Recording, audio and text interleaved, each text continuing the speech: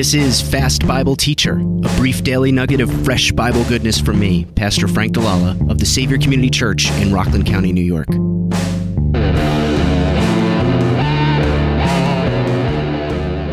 We're looking again at Jude verse 11. This time we're going to talk about how the false teachers are like Balaam. Last time we talked about how they are like Cain. Now, on the last episode, I didn't talk about this, but I think it's interesting and helpful.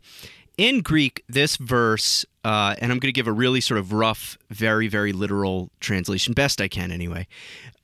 He says, "Woe to them, because," and then that word because governs the next three phrases. And he says, "In the way," and this is the word order in Greek, "in the way of Cain, they have followed or walked," or something like that.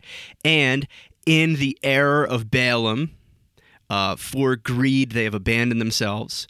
And in the rebellion of Korah, they are destroyed." So you see how that structure goes out. Woe to them, because in the way of Cain, in the error of Balaam, in the rebellion of Korah. So these are the three ways are pointed out in a sort of nice symmetrical way, exactly how the false teachers are like these three biblical figures. So we're talking here about how they're like Balaam. Now, what we saw about Cain is the false teachers are like Cain in the sense that he is an unrighteous person who hates his righteous brother.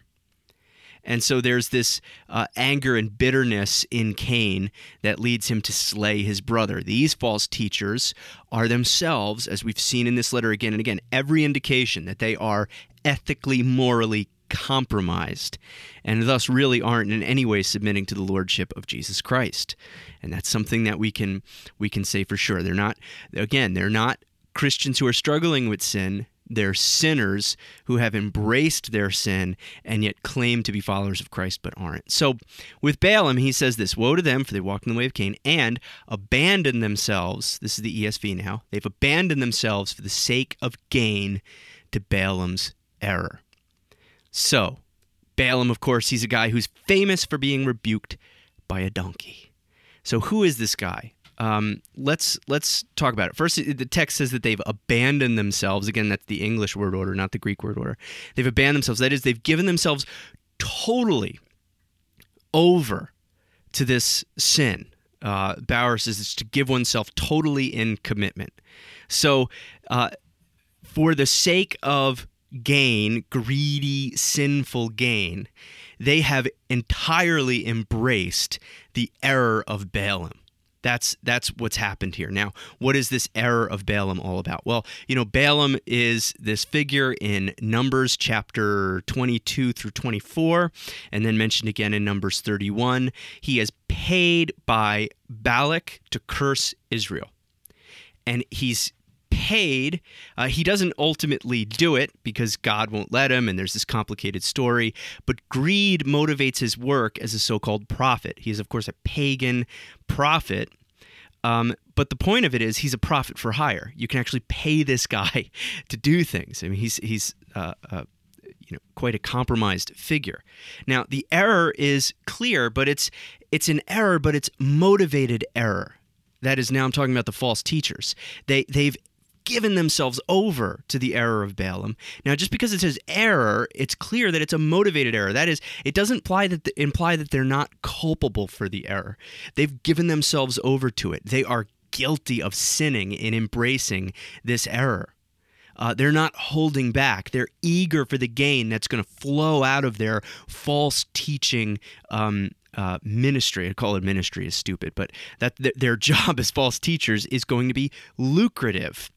And so, as one, I forget who it was, somebody pointed out that it seems pretty evident that these guys travel, they teach false things, and they get money because of their teaching.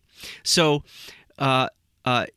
their teaching is motivated by gain, so they're like Balaam in that way, but there's probably another aspect to it. And for that, we look at Numbers 31, verse 16, where the people of Israel have once again fallen into sin. And it says this, "Behold, these, on Balaam's advice, caused the people of Israel to act treacherously against the Lord in the incident of Peor. And so the plague came among the congregation of the Lord." And so it would seem if we look at this verse, it's not just greed that's being pointed to, but the fact that the false teachers are actually leading people into sin. And they're sources, instead of sources leading them to righteousness, they're not only leading them into theological error, but they're leading them into deeper moral error. Not only are they misleading them, they are actually tempting them.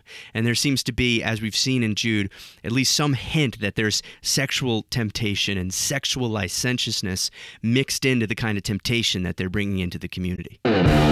For show links and notes for my Sunday Sermon podcast, and for the big show, a frank discussion with Jan Jacobs, go to fastbibleteacher.com.